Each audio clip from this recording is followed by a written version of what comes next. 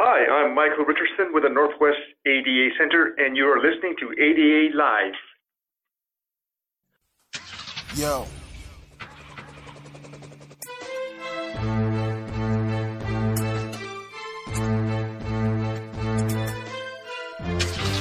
All right, let's roll. Let's go.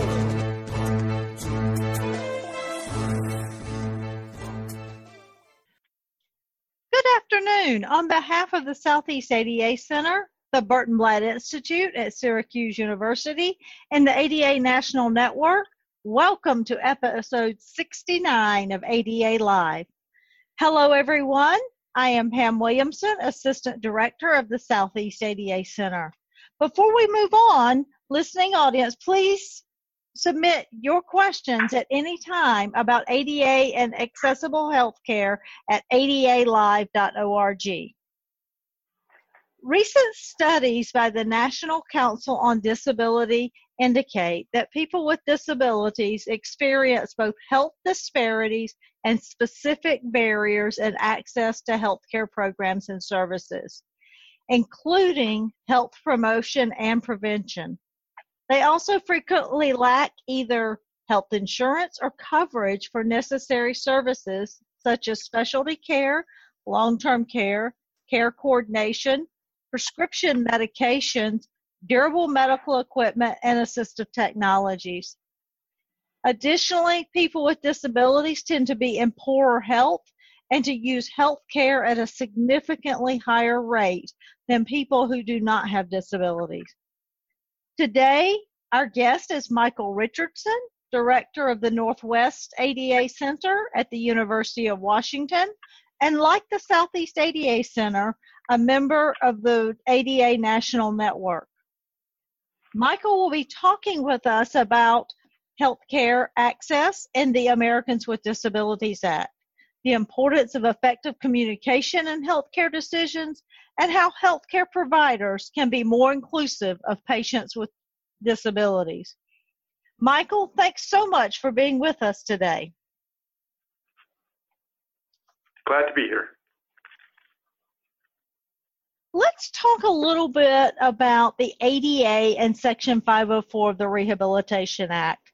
These laws require healthcare providers to ensure full and equal access to health services and facilities. How accessible is healthcare today, and who is affected by inaccessible medical facilities and services? Well, first of all, no healthcare provider is exempt from the ADA. Public and private healthcare providers, no matter how big or small, have an obligation to provide access to healthcare services and programs.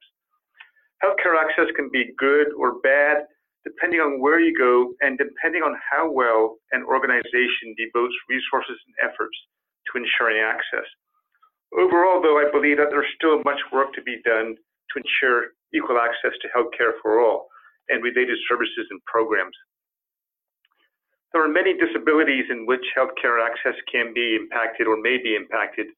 For people with physical disabilities and who may be using mobility devices, there can be physical barriers from accessible parking issues to accessing common areas such as the reception areas and restrooms, as well as accessing exam rooms and equipment. People with cognitive disabilities and or sensory disabilities such as deafness, hearing loss, and visual disabilities often experience barriers related to communication, whether it is verbal communication with healthcare providers or accessing print materials that may contain important healthcare instructions or information. Additionally, people with disabilities can experience attitudinal barriers on behalf of healthcare providers. People sometimes stereotype those with disabilities or make assumptions, such as assuming their quality of life is poor or that they are unhealthy because of their impairments. Some people are denied specific services based on such assumptions. For example, it's not uncommon for some women with significant physical disabilities to be denied reproductive care because there may be an assumption that they are not, nor will they not, be sexually active. Michael, so you mentioned some accessibility features and things that may not be accessible to people with disabilities. What are some of the accessible features that healthcare providers should consider in terms of access to healthcare and facility or building accessibility? Well, in a nutshell, a healthcare provider should think about accessibility from the point of arrival to the check-in process and all the way to the point of providing services and finishing up with those services. So the point of arrival, we talk about the parking lot. Is a parking lot accessible? Meaning, are there an appropriate number of disability parking spaces that are properly marked and near an accessible entrance? Now, under the ADA, healthcare facilities often have a higher number requirement of disability parking spaces. So that's something to think about as well. Also, is there access to the reception desk or check-in station? Ideally, there would be a lowered portion of a counter for wheelchair access. This would also include the ability to maneuver around the lobby area and easily access the restrooms, obviously accessible restrooms. So thinking about in the lobby area, are there routes for travel, making sure there's no planters or unnecessary furniture in the path of travel for individuals who may need physical access. That is a lot of great things to consider to ensure that people with disabilities can access the offices and other healthcare places. Also, under the Americans with Disabilities Act, state and local governments, as well as businesses and nonprofits that serve the public, are required to communicate effectively with people who have disabilities. What does this mean concerning access to health care? Well, under the ADA, healthcare providers must communicate effectively with people who have communication disabilities. The goal is to ensure that communication with people with disabilities is equally effective as communication with people without disabilities. So it can't be partial communication or somewhat sufficient. It's got to be equally effective according to the ADA. The purpose of the effective communication rules is to ensure that the person with a vision, hearing, cognitive, and or speech disability can communicate with, receive information from, and convey information to the covered entity, in this case, the healthcare facility. The key to communicating effectively is to consider the nature, length, complexity, and context of the communication and the person's normal methods of communication. The rules apply to communicating with a person who is receiving healthcare services, as well as with that person's parent, spouse, or companion in appropriate circumstances. So, for example, a deaf spouse or partner of a pregnant woman has a right to a sign language interpreter, for example, a Lamaze class or the actual childbirth. It is important to also know that family members are never to be used as interpreters, which is still a problem sometimes in healthcare services. Having involvement in the deaf community, I've seen many situations where healthcare providers are trying to get family members to be the interpreters and vice versa, which is not appropriate. But the bottom line is covered entities must provide auxiliary aids and services when needed to communicate effectively with people who have communication disabilities. Michael, can you tell us a little bit more about auxiliary aids and services and provide some examples? Sure. So some examples of auxiliary aids and services may include, and this is not an all-inclusive list, but for people who are blind or have low vision or maybe deafblind, this could include providing a qualified reader, information in large print, information in Braille, or information that is provided electronically on a disk or a thumb drive or emailed for use with a computer screen reading program or software, or an audio recording of printed information. Now, going back to the qualified reader provision, under the ADA, a qualified reader means someone who is able to read effectively, accurately, and impartially using any necessary specialized vocabulary. So if somebody were to access a medical office and needed enlarged print or had trouble reading materials and there were no alternative formats available immediately, somebody on staff, whether the receptionist or a nurse, should be able to find time to sit down with the patient and or the partner of the patient to read through the materials that are being provided in an impartial manner so that communication is happening that way For example, often we go into healthcare facilities to read some confidentiality forms and sign those forms. So be prepared to have a qualified reader on staff who can play that role to read information to people who may have vision loss. For people who are deaf or have hearing loss, who are deaf-blind, this includes providing a qualified note taker, or more importantly, a qualified sign language interpreter. Sometimes it's not just always an ASL interpreter, but it could be an oral interpreter, acute speech interpreter, or a tactile interpreter for those who are deaf-blind and may rely on tactile interpreting. Real-time captioning, or computer-assisted real-time translation, CART for short, is becoming more prevalent these days with individuals who may have a significant level of hearing loss, but who do not use sign language to communicate. You can imagine using captioning in healthcare service programs, such as nutrition programs and healthcare lectures, things like that. Sometimes the provision of written materials can also help with supplementing oral communication and any communication given in a verbal method. For people who may have speech disabilities, this may include providing a qualified speech-to-speech transliterator, which is a person trained to recognize unclear speech and repeat it clearly, especially if the person will be speaking at length. In some situations, keeping paper and pencil on hand so the person can write out words that staff cannot understand, or simply allowing more time to communicate with someone who uses a communication board or device may provide effective communication. And what's important to note here is that sometimes healthcare providers or doctors will have, by policy, a set limit time of patient visits. Now, under the ADA, if a certain amount of communication requires extra time, that will take that doctor or healthcare provider beyond their set time.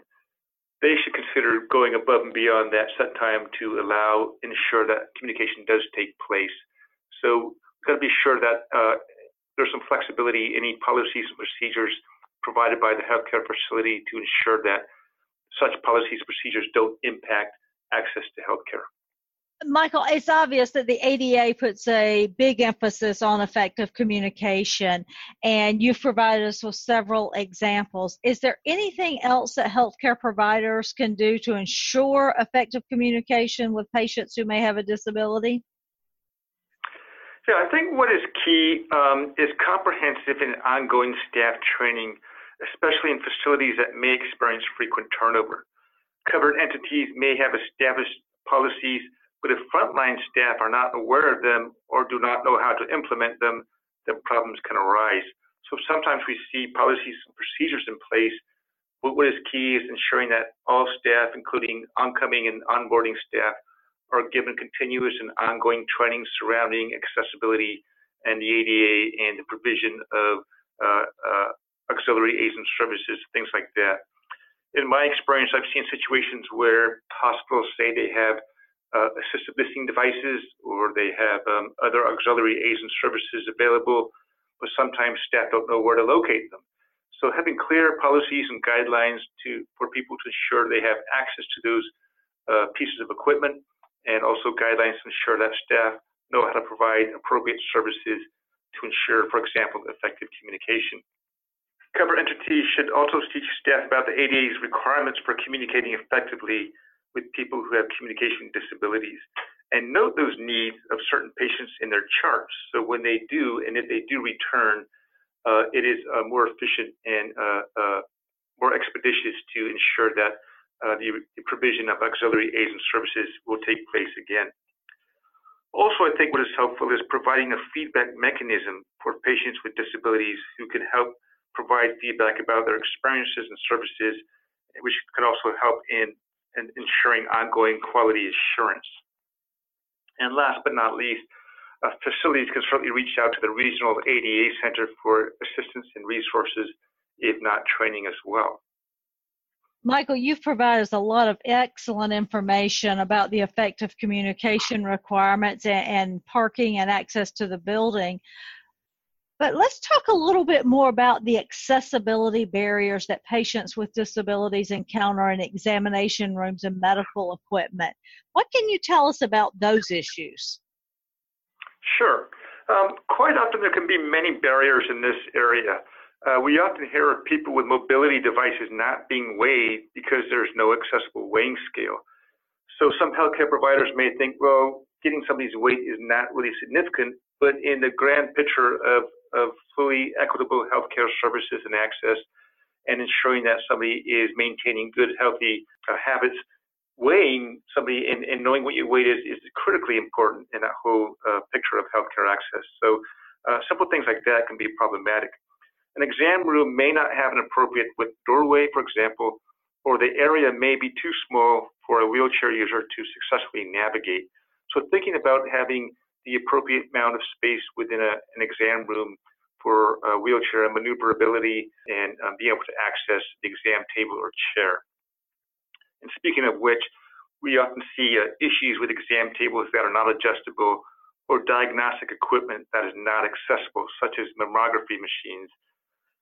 So quite often individuals receive an examination while still seated in their power chair or wheelchair, because there could be also some policies which states that staff members are not allowed to transfer patients, which can be a huge problem because sometimes receiving healthcare services while in the wheelchair may not be fully accessible healthcare services.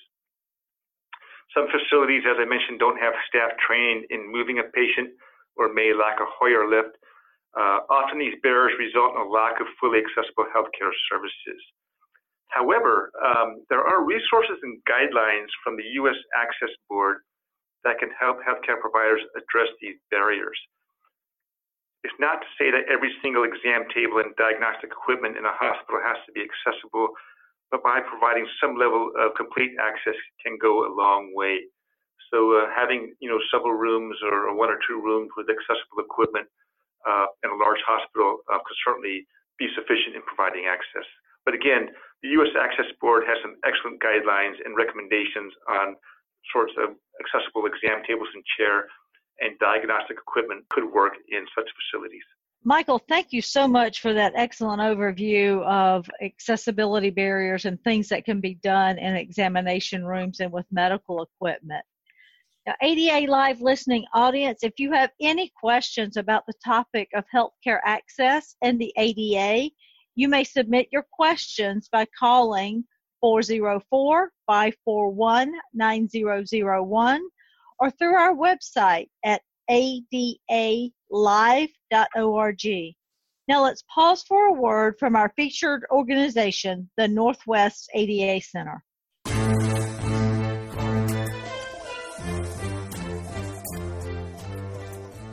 The Northwest ADA Center is funded by the National Institute on Disability, Independent Living, and Rehabilitation Research and is part of the ADA National Network. The Northwest ADA Center is a part of the Department of Rehabilitation Medicine at the University of Washington and collaborates with the Center for Technology and Disability Studies, a program within the Center for Human Development and Disability. As the ADA Information Center in Region 10, the Northwest ADA Center has aggressively staffed its project with professionals familiar with disability, rehabilitation, rehab engineering, special education, the built environment, accessibility to buildings, and electronic accessibility, civil rights law, and business. The Regional Advisory Committee and our state partners are premier leaders in ADA compliance in each of the states served: Alaska, Idaho, Oregon, and Washington. For more information about the Northwest ADA Center, please visit their website at nwadaCenter.org. Welcome back to ADA Live. We are speaking with Michael Richardson, Director of the Northwest ADA Center, about accessible health care. Now, Michael, I know that the Northwest ADA Center has several resources regarding access to health care. Can you please tell us about some of these resources? Sure, Pam. We do have some fact sheets on accessible healthcare that could also be found on the ADA National Network website. These can include overviews of exam tables and chairs, as well as accessible medical diagnostic equipment. And many of these fact sheets incorporate guidance from the U.S. Access Board, as I mentioned earlier. We also have a medical facility ADA checklist that some people may find useful. It's not a comprehensive checklist, but it's a good way to get started in assessing the accessibility of your healthcare facility, all the way, again, from the parking lot, the path of travel, to the entrance, to the common areas, and to the exam rooms. On a national level, we are partnering with the Center for Medicaid and Medicare Services, and under the Medicare-Medicaid Coordination Office, they offer a professional development resource called Disability Competent Care. That's another resource to access for healthcare providers as well. And lastly, the Pacific ADA Center, one of our partners, has also been developing an accessible healthcare resource hub with new materials being developed as we speak. Michael, that sounds great. So, unfortunately, we are about out of time today. So, is there anything else you would like to share with our listening audience? I don't have much else to say other than I encourage folks to reach out to the Regional ADA Center for Assistance and Training. And again, if you go to the website adata.org, you can locate your Regional ADA Center. And don't be afraid to reach out to them for technical assistance, information, and also possible training requests. We are here to help and want to partner with you in ensuring that people with disabilities have equal access to healthcare. Thank you. Michael, thank you so much. The information you have shared with us has been very useful.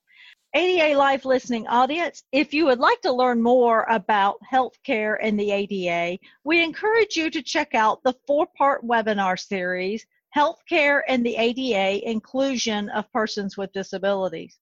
The webinar series intends to provide information and examples of the healthcare provision, which includes people with disabilities, by following the Americans with Disabilities Act. This 4-part series will run from May 23rd, 2019 through October 23rd, 2019. Each webinar is 90 minutes and will be captioned, recorded, and archived. For more information, registration, and archives of the webinar series, Healthcare and the ADA, please visit www.adapresentations.org/healthcare/schedule.php. The webinar series, Healthcare and the ADA, is brought to you by the Pacific ADA Center on behalf of the ADA National Network Healthcare Subcommittee. The ADA National Network is made up of 10 regional centers around the United States and 1 knowledge translation center that provides information and training on the Americans with Disabilities Act. For confidential answers to your questions related to the Americans with Disabilities Act, contact your regional ADA center by phone at 1-800-949-4232. Now, ADA Live listeners, our guest for today for this episode has been Michael Richardson, Director of the Northwest ADA Center. And as always, we thank you for joining us on this episode of ADA Live. This episode and all previous ADA Live episodes are available on our website at adalive.org, as well as on our SoundCloud channel at soundcloud.com/ADA Live. All episodes are archived in a variety of formats, including streamed audio and accessible transcripts. You can also download the information as a podcast. It's as easy as going to the podcast icon on your mobile device and searching for ADA Live. And as a reminder, if you have any questions about the Americans with Disabilities Act, you can submit your questions anytime online at adalive.org or contact your regional ADA center at 1-800-949-4232. Remember, all calls are free and confidential. ADA Live is a program of the Southeast ADA Center. Our producer is Celestia Orazda with Beth Harrison, Mary Mortar, Emily Ruber, Marsha Schwanke, and Barry Whaley. Our music is from Four Wheel City, the movement for improvement. So please join us on the next episode. Helicopters over us. They watching. They don't want us to be a part of their city, man. They pull these steps, man.